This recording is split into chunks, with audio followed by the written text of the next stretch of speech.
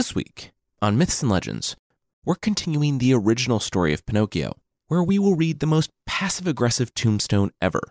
And you'll also see how a team of rabbit undertakers can help you discipline your kids. On the Creature of the Week, you'll see how terrible dad dancing might just save your life. From Vicious Mermen.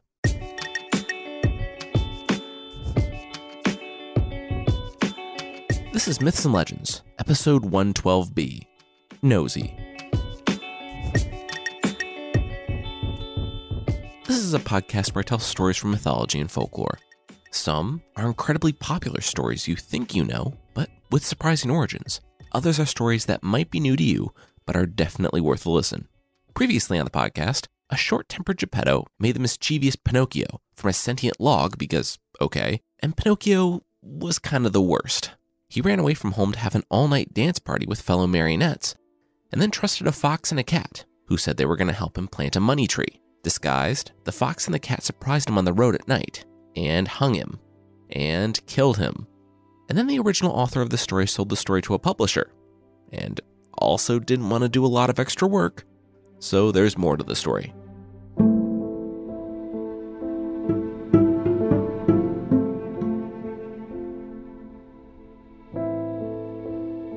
A fairy with turquoise hair, watching from a nearby window, gasped as she watched the coins fall to the ground. The puppet was dead. Despite the ability to intervene during any one of the previous several hours, the fairy had waited until the body stopped twitching to whistle to her bird friends. Instantly, a falcon appeared in the sky outside her window, and she gave the command to go cut Pinocchio down. Below, the wooden body of Pinocchio clambered to the ground in a heap. The fairy snapped her fingers, and a poodle walking on two legs with a tasteful tricorn hat and chocolate-covered velvet vest appeared. Medora the poodle, being the very best type of lift, nodded and left to fetch Pinocchio from the woods and bring him to the fairy's house.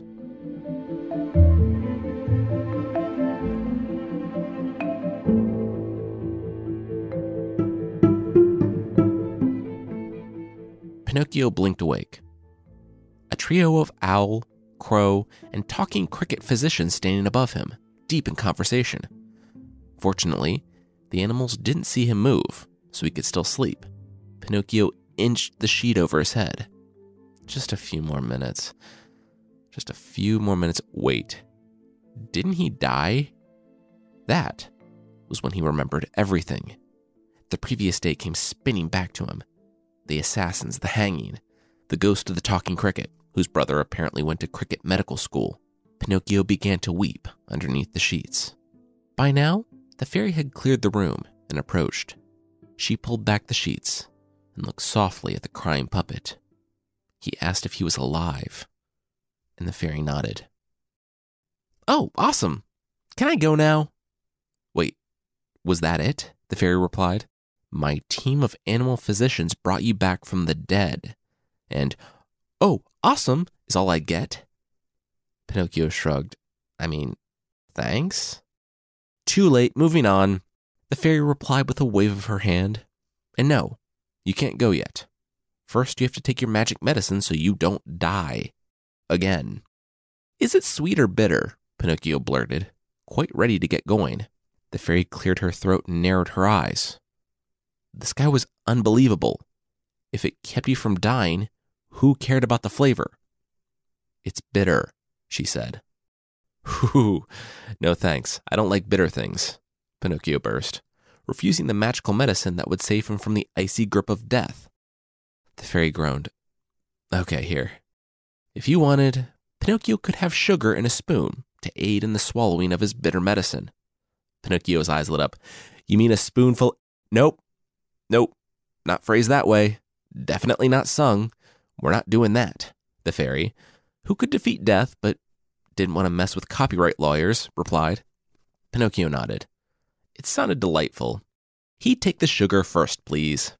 The fairy handed him the sugar, which he gulped down, and then he promptly asked for another. He would take his medicine after that. Promised. Clearly not setting any boundaries, the fairy gave him another, trusting the honesty of this weak-old puppet child. Well, he refused again, and now he had a number of requests, reminiscent of a kid right before bedtime. He wanted a new pillow, a glass of water, his door closed just so, and so on. The fairy gave in to Pinocchio's every whim, and at the end of their cyclical conversation, he still refused the bitter medicine. Everyone has a breaking point, and the fairy had finally reached hers. Pinocchio was now hours away from death. Again. His response? Fine, I'd love to. With that, the fairy shrugged. Might as well get along with it then.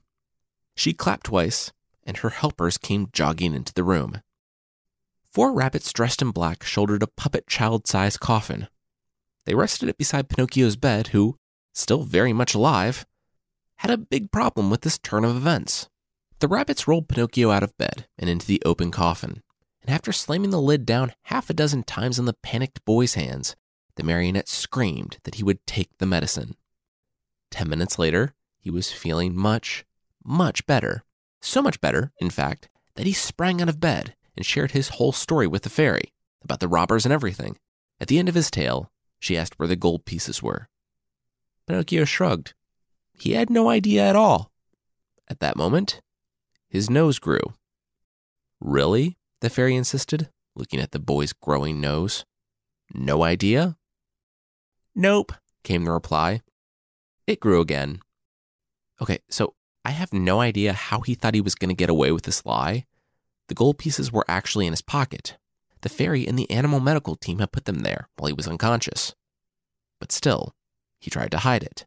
He lied so much that he pinned his nose to the ceiling, and the fairy left him there, crying for hours because he couldn't get free.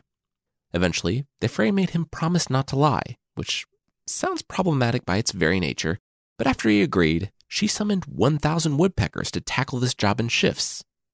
At last, Pinocchio's nose returned to normal. The fairy's house was coated in sawdust, but he was free. And, better still, the fairy had sent her poodle lift Geppetto to come live with them.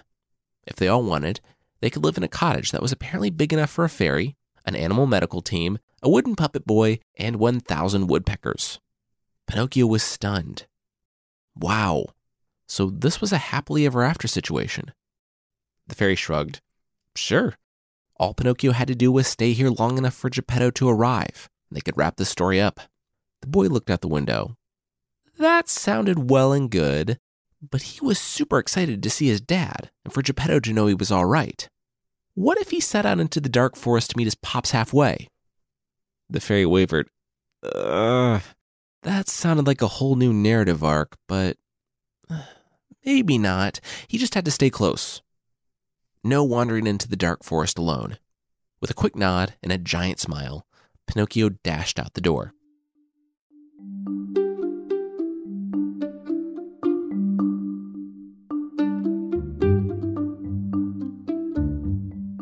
Standing on the path going into the dark forest, Pinocchio struggled to remember. Was it yes, go into the dark forest, or no, going into the dark forest? He was pretty sure it was a yes. So he entered the dark forest. Hey, buddy, Pinocchio heard from the trees. He whipped around and saw none other than the fox and the cat. Pinocchio's face lit up. He was so glad they were safe. The night they left him at the inn, he'd run into highwaymen on the road who tried to steal his gold coins. He even died, maybe. Oh, hey, what happened to the cat's paw? The fox stepped in. Their friend the cat had done a brave and generous thing today. They had found a starving wolf on the road, and, too near to death to move, the poor creature had asked if they had any food. They didn't. See, they had just finished passing out their own food to various hungry babies, as they did all the time. So the cat, he gave himself. He placed his paw in the wolf's mouth and let the wolf eat it. The cat chimed in that it was a very small price to pay for another creature's life, but he would do it again. The fox sniffled. Really, the cat was so kind like that. Quickly, he composed himself. They were just glad they found Pinocchio, though. So, did he still have the coins? Pinocchio nodded. Yeah, but his dad was going to be... That's awesome, the fox replied, because our timeline for the field thing, it just got moved up to today. See, a rich man was buying the field, and it was going to be closed to the public starting tomorrow. Pinocchio better bury his coins today if he wanted to multiply them. Oh, and the fox was mistaken earlier. It didn't take all night to grow a tree, just like 20 minutes, quick enough for a short walk away from the field. So come on, he urged. He could see Pinocchio hesitating. Stepping closer and draping a pall around Pinocchio's shoulders, he explained that it was only 2 miles away. A half-an-hour walk, tops. He could leave now and be back in less than 2 hours, and he and his father would never have to work again. Pinocchio remembered his father and the crushing poverty. Well, okay, Pinocchio agreed. And, once again, he left with the fox and the sometimes blind cat.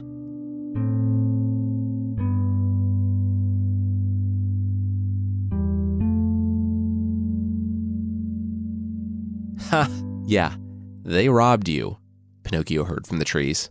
He looked up to see a parrot there, judging him. Pinocchio had come to the field with the fox and the cat and sewn his gold pieces.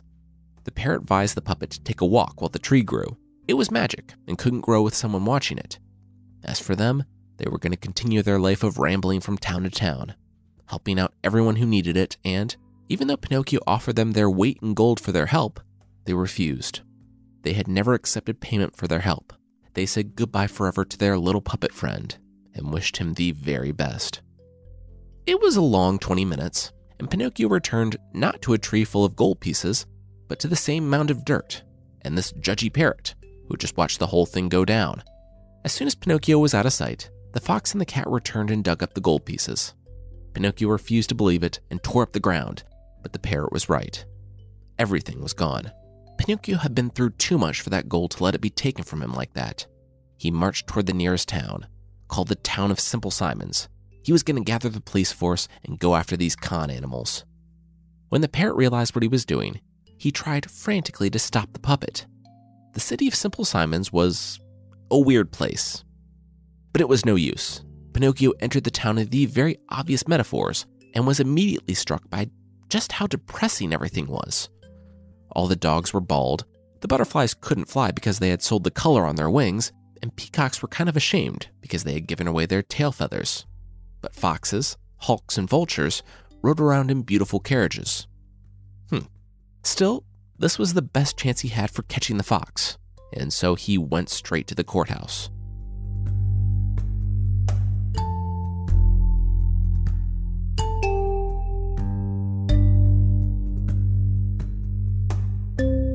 Guilty, barked the judge, flanked by 2 mastiffs. Pinocchio was pretty confused.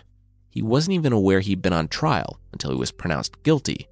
Apparently, he was guilty of being conned, to which Pinocchio had obviously said yes. He'd been conned. That's why he was here at all.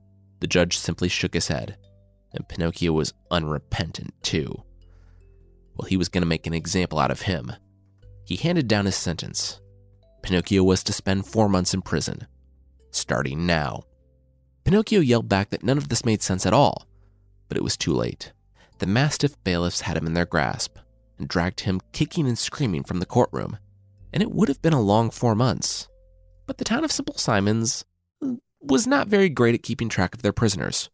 The king, whose dominion stretched over the town of Simple Simons, announced that he had won a great battle, and so there were to be parties in the street, and all the prisoners in jail were to be released, which seems counterproductive to running a safe and prosperous city, but fairy tale royalty had a lot going on, I guess. So the jails were opened, and Pinocchio was allowed to run free. Immediately, he left the city of Simple Simons and never looked back. Somewhere during his sentence, he had lost track of the days inside the cell, but figured his father had to be waiting for him by now. Pinocchio hoped that his dad hadn't gone off looking for him. The world was dangerous. Case in point, the giant serpent sleeping on the road ahead.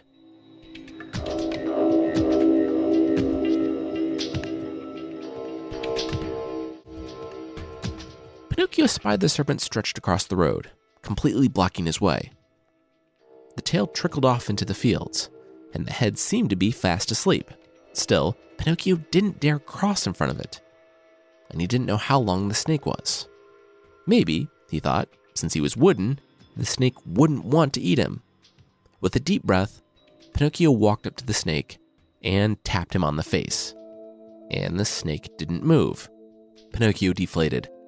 Okay, well, He was going to tell a story and explain that his worried father was waiting for him, but the snake might be asleep. He might be dead. Gathering his courage, Pinocchio lifted a foot to step carefully over the snake, and then almost immediately found the creature coiled around his entire body. The snake's tail smoked as he recalled it from the field, and his eyes burned like embers. He had tricked Pinocchio, he said, laughing maniacally. He laughed louder and louder and louder until he stopped laughing. And then he slumped over on the road and resumed his original sleeping and/or seemingly dead position. Pinocchio wondered if this was another trap, but the rest of the snake's body went slack too, freeing the marionette. He ran as fast as he could, not knowing that the snake had laughed so hard that he'd ruptured one of the arteries in his heart and died instantly. Yeah, apparently today was Pinocchio's day. Slowing to a jog about a quarter mile away, Pinocchio realized that he was starving. Jail food hadn't been super appetizing, and right before him stood a very convenient orchard. He was so hungry that he felt if he took one more step, he'd fall over. He needed something in his hollow wooden stomach. Now, it was stealing, he knew, but he was starving. So Pinocchio reached for the fruit, and he felt a snap. Looking down, he saw the farmer's trap. Yep, there it was, plain as day. In moments, the farmer had a gun leveled on him. The same luck that had saved him from prison and a snake had not protected him from stealing fruit.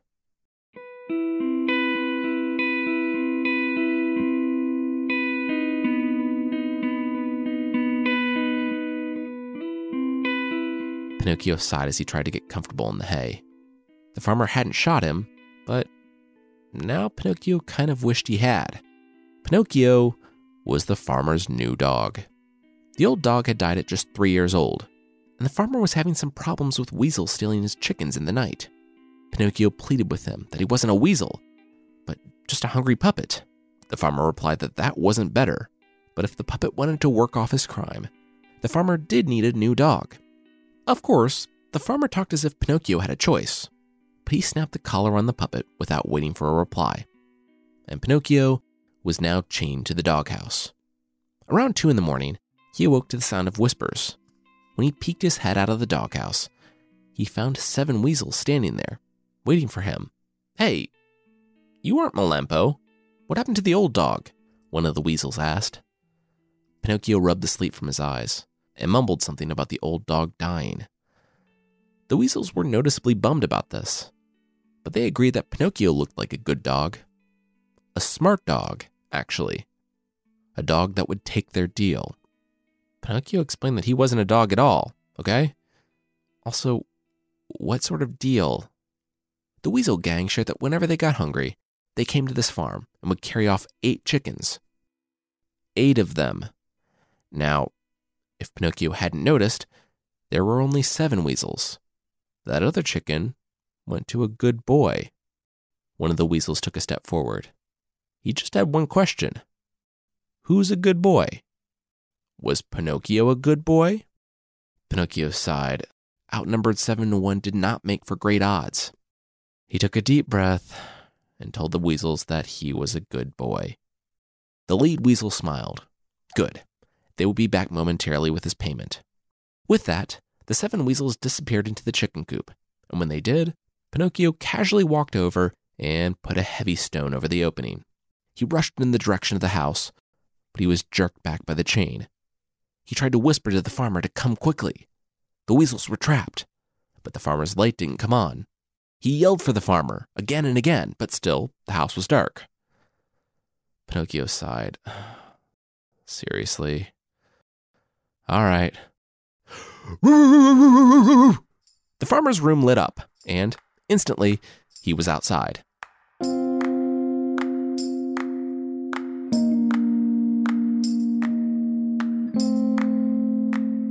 Pinocchio, rubbing his neck and leaving the farm with its way too much weasel death in his wake, scampered quickly in the direction of home. By any estimation, he had been gone for weeks by this point. He hoped his father had remained there in safety with the turquoise fairy and... Wait. Where was the fairy's house? It should be right here. Well, it wasn't. In its place was a marble slab. Pinocchio cautiously approached and, despite having never gone to school, he could now read. The slab said, "Here lies the lovely fairy with azure hair, who died of grief when abandoned by Pinocchio." If you're wondering what the most passive-aggressive thing you can put on your tombstone is, well, there you go. Little Pinocchio took the news about as well as anyone, who learned that they had inadvertently killed their adoptive mother by abandoning her. He huddled up next to her grave, weeping, and not wondering about other pressing issues, like what had happened to her house, and where Geppetto was now. Pinocchio was in the middle of wailing openly about how terrible his life was, when a very large pigeon landed on the branch above him. As he watched the marionette weep, he finally intervened when Pinocchio started talking about how much he wanted to die. Drawing near, the pigeon offered that it couldn't be that bad. I mean, it could be worse. He could be this guy named Pinocchio. Okay, so get this. The guy abandons his magical surrogate fairy mom, and she gets so sad that she dies. He basically kills her himself. And his dad is so distraught that he just wanders around Europe looking for his son for 4 months. Since he can't find the little brat, he builds a boat to take him to the New World. Though, spoiler alert, that's a freakishly dangerous journey on a boat you made yourself, so now the dad's gonna die, and that death will be on his hand too. Oh, wait, that didn't seem to be cheering up the puppet at all. Was it something he said? He thought the tragic story about the selfish kid who inadvertently killed the only people in the world who cared about him would be a fun little pick-me-up. Huh. Note taken. Through tears and gobs of snot, or wood shavings, I'm not sure how Pinocchio actually cries, the pigeon realized that the kid he had been deriding was the very puppet standing in front of him. The pigeon learned about the fox, prison, and pretending to be a dog.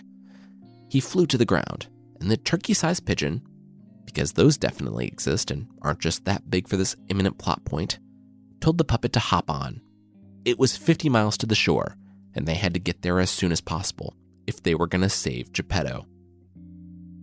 The pigeon, for all of his interest in Pinocchio's life and willingness to trash talk him to strangers, didn't stick around long enough to see what had happened to Geppetto, or even long enough for Pinocchio to thank him. He took off, leaving Pinocchio on the beach with a group of people who were weeping and, quote, tearing out their hair. They told Pinocchio that this guy had been building a boat to sail to the New World to look for his son. They all told him that it was a bad idea to sail across the Atlantic on a boat you made yourself in under a week. But he wouldn't listen. He was adamant that he couldn't afford passage on an ocean liner, and he definitely couldn't buy a boat, so this was his only option. He had just finished that morning, about an hour before Pinocchio had arrived, and he set sail, just as a storm was brewing. They were now all gathered around to watch this guy surely die. His homebrew boat was already taking on water, and he had only barely left the harbor. Actually, he was still visible out there. See? Pinocchio gasped as he sprinted up the rocks for a better view. There, on the boat and submerged up to his ankles, was Geppetto, furiously bailing out water from his watercraft. Pinocchio yelled out with all of his might across the waves, and Geppetto froze. Pinocchio yelled again, and Geppetto looked frantically toward the rocks, squinting. There, just a little bigger than a speck, the old man saw his son waving to him. Pinocchio heard a laugh from the boat and saw Geppetto waving his hat back and forth. He stopped bailing water and started rowing back toward shore, back to finally see his long-lost son. That's how he missed the wave. Behind him, a massive swell was coming for his boat. What he mistook for Pinocchio's excited waving was actually his son screaming for him to turn around. As the shadow grew on his little boat, Geppetto did turn around, just in time for the wave to hit him. Hard. The crowd gathered on the beach screamed in horror as the wave flattened and rolled on. In its wake, there was nothing but rubble. Geppetto was gone. The people shook their heads and returned to their lives. But Pinocchio was tearing off his flower paper shirt and bark shoes and jacket. He was going after his father. Seconds later, he dove into the water. And it was actually pretty easy. He couldn't swim, but he was wooden, and he didn't have to. He just drifted. Pinocchio paddled fast out to the point where his father had disappeared. But there was nothing. He peered into the murky blue darkness below. There was only water. Pinocchio rolled over, laid on his back, and wept. He didn't know how long he had wept, but he did feel the sand press beneath his wooden back and then his feet. He raised himself on the beach. An island? In the ocean, a dolphin swam by. Pinocchio ran over and caught his attention. "Hey, fish! Yeah, stop, I need your help." "Well, I'm a dolphin, so we're actually mammals." "Right, yes. Can I have a quick word with you?" Pinocchio needed answers. Fast. "Of course. You can have two if you want," the dolphin replied, quite proud of that joke. "Okay, you're very funny," Pinocchio replied and continued. He didn't know where he was. Of course, the dolphin didn't keep track of human stuff, but he believed this place was called an island, and it contained the land of busy bees. The dolphin was under the impression that it was just another metaphor town, like the town of Simple Simons. But being a dolphin, he didn't really have a firm grasp on what a town or a metaphor was, so, Pinocchio asked the fish if he happened to hear anything about his father, Geppetto, whose boat had been destroyed on a beach not long ago. It's dolphin, I'm a dolphin," the dolphin replied. But yeah, I heard something about your guy on the internet." "The what?" Pinocchio choked. The internet. That's what we call gossip we hear from tuna caught in a net." "That's a fun ocean joke for you. Anyway, yeah, your dad was eaten by the terrible shark. He's not really a shark, more of just a really angry whale. He's about 5 stories tall, and you could fit an entire train engine in his mouth. There was maybe a chance that Geppetto had survived Jonah style, but the dolphin wouldn't hold out much hope. Pinocchio couldn't believe it. His father had been eaten by a whale? The dolphin cautioned that you really shouldn't trust everything you hear when you're poking around the internet, but this seemed pretty reliable. Pinocchio sighed. He should head to town and get something to eat. He thanked the fish. "It's dolphin, please. Dolphins are not fish, we're mammals. It's this whole separate thing, and it's actually really offensive, but you know what? You're welcome, kid. Hope you find your dad." With that, the dolphin left, and Pinocchio made his way toward town. As it turned out, the people of the town of Busy Bees didn't want to give food to a lazy marionette. They offered him jobs so he could work to earn his food, but he turned all those down because, well, he already did something a day. Eventually, though, a young woman walked by with a jug of water. All it took was promises of bread, cauliflower with white sauce, and some cake and jam for Pinocchio to put aside his strong prejudices against work, to do 10 minutes of it so he could eat and not die. When he sat down across the table from the young woman, he, somehow for the very first time, noticed that she had turquoise hair. What? He was sitting across from his fairy friend, the one who had allegedly died of a broken heart after Pinocchio had abandoned her. She had been little more than a child when Pinocchio had last left her. But now, she was nearly a woman. Blowing right past the questions of why she had faked her death and sent his father on a quest that led to him disappearing at sea, Pinocchio asked her how she grew. Was that something that people did? The fairy nodded. It was something that people did, but not puppets. Intrigued, Pinocchio pressed further, asking if he could be a person. He was kind of tired of being a marionette, though it really seemed to only benefit him, what with the floating and not being able to be stabbed and whatnot. The fairy seemed open to it, but had some stipulations. If he wanted to be a real boy, he had to stop lying, stop being lazy, and definitely stop running away from home. He had to go to school and or learn a trade and listen to her as if she were his mother. Pinocchio hesitated. Oh, basic normal human kid stuff was the price of becoming a real boy.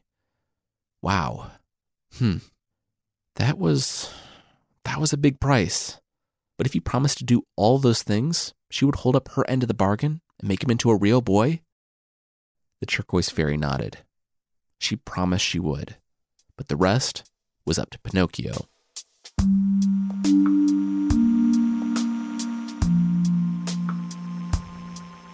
Well, school went well.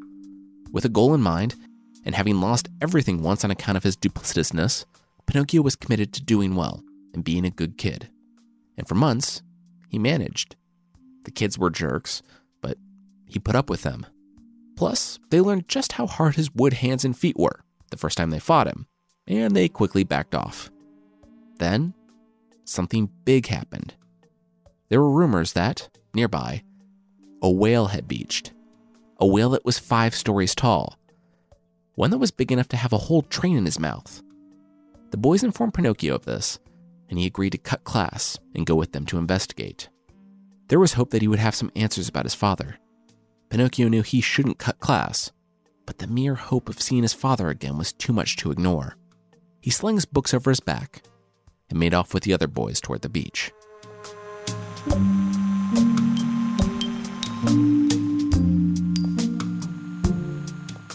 It was about an hour away, and when they arrived, there not only wasn't Geppetto, but there wasn't even a whale. Confused, Pinocchio turned around and saw 7 boys encircling him. Sneering, they told him that they were tired of this goody-goody showing them up in class, telling on them, and being so hard to beat up one-on-one. So they lured him out to this abandoned beach.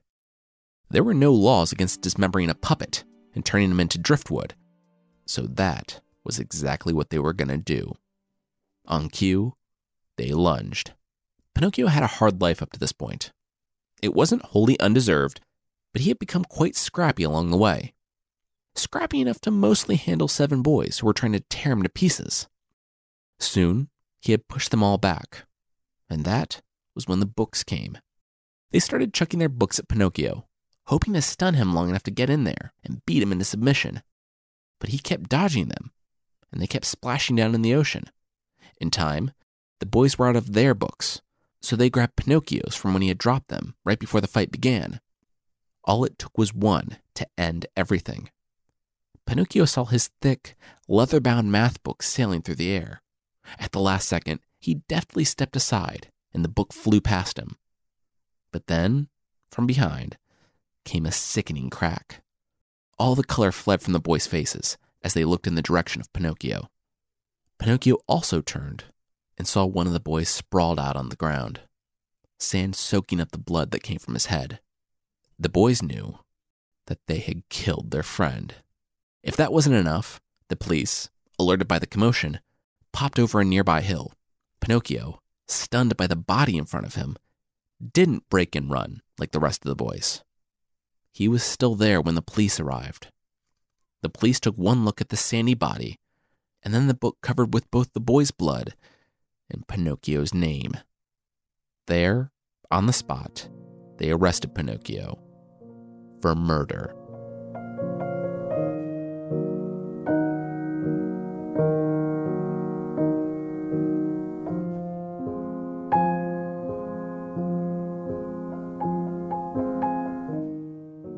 And that's where we're going to end it for this week. Next week, we will wrap up the original story of Pinocchio. I promise.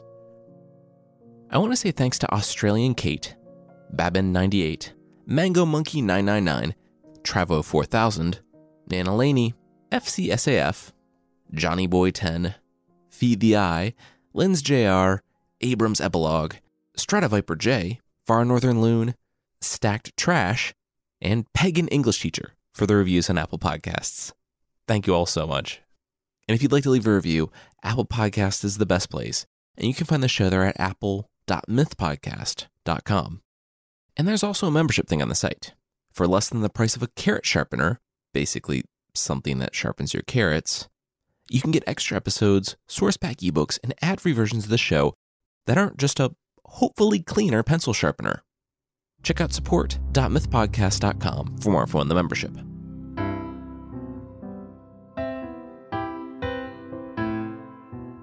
The creature this week is the Hai Ho Shang from Chinese mythology. I'm not sure if I'm pronouncing it correctly, but it roughly translates to sea Buddhist priest, because it lives in the sea and kind of maybe looks like a Buddhist priest from the neck up.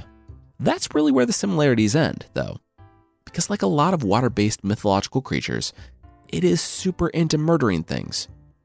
It's kind of like a merman, though pretty heavy on the mer and light on the man, in that it's just a fish with a human head. Its hobbies include picking up your entire boat, tipping it over like a child's bath toy, and making sure every last member of your crew dies a terrifying watery death. You know, just because. There are multiple ways to repel the Hai Ho Shang, and they range from smelly to fun. Well, the fun one could also be kind of smelly, depending on how much of a sweat you work up dancing. The smelly one is to just burn bird feathers. Attached to the bird or not, doesn't really matter. The Haoshang hates it and will swim away. The fun way is a dance party of one. At one point in Chinese history, and the sources are vague on which point exactly, it was common to have someone on board who knew the ritual dance and, in addition to his or her other duties, they would be expected to bust a move if a priest-headed fish showed up to tip over their boat because he didn't have anything better to do. Okay, I've never learned any ritual dances to ward off angry mermen, but I'm pretty sure I could repel just about anything with my dancing. My very own 3-year-old said, quote, "Daddy, please stop. Your dancing makes me sad." So I'm pretty confident I could scare off a merman by poorly doing the robot.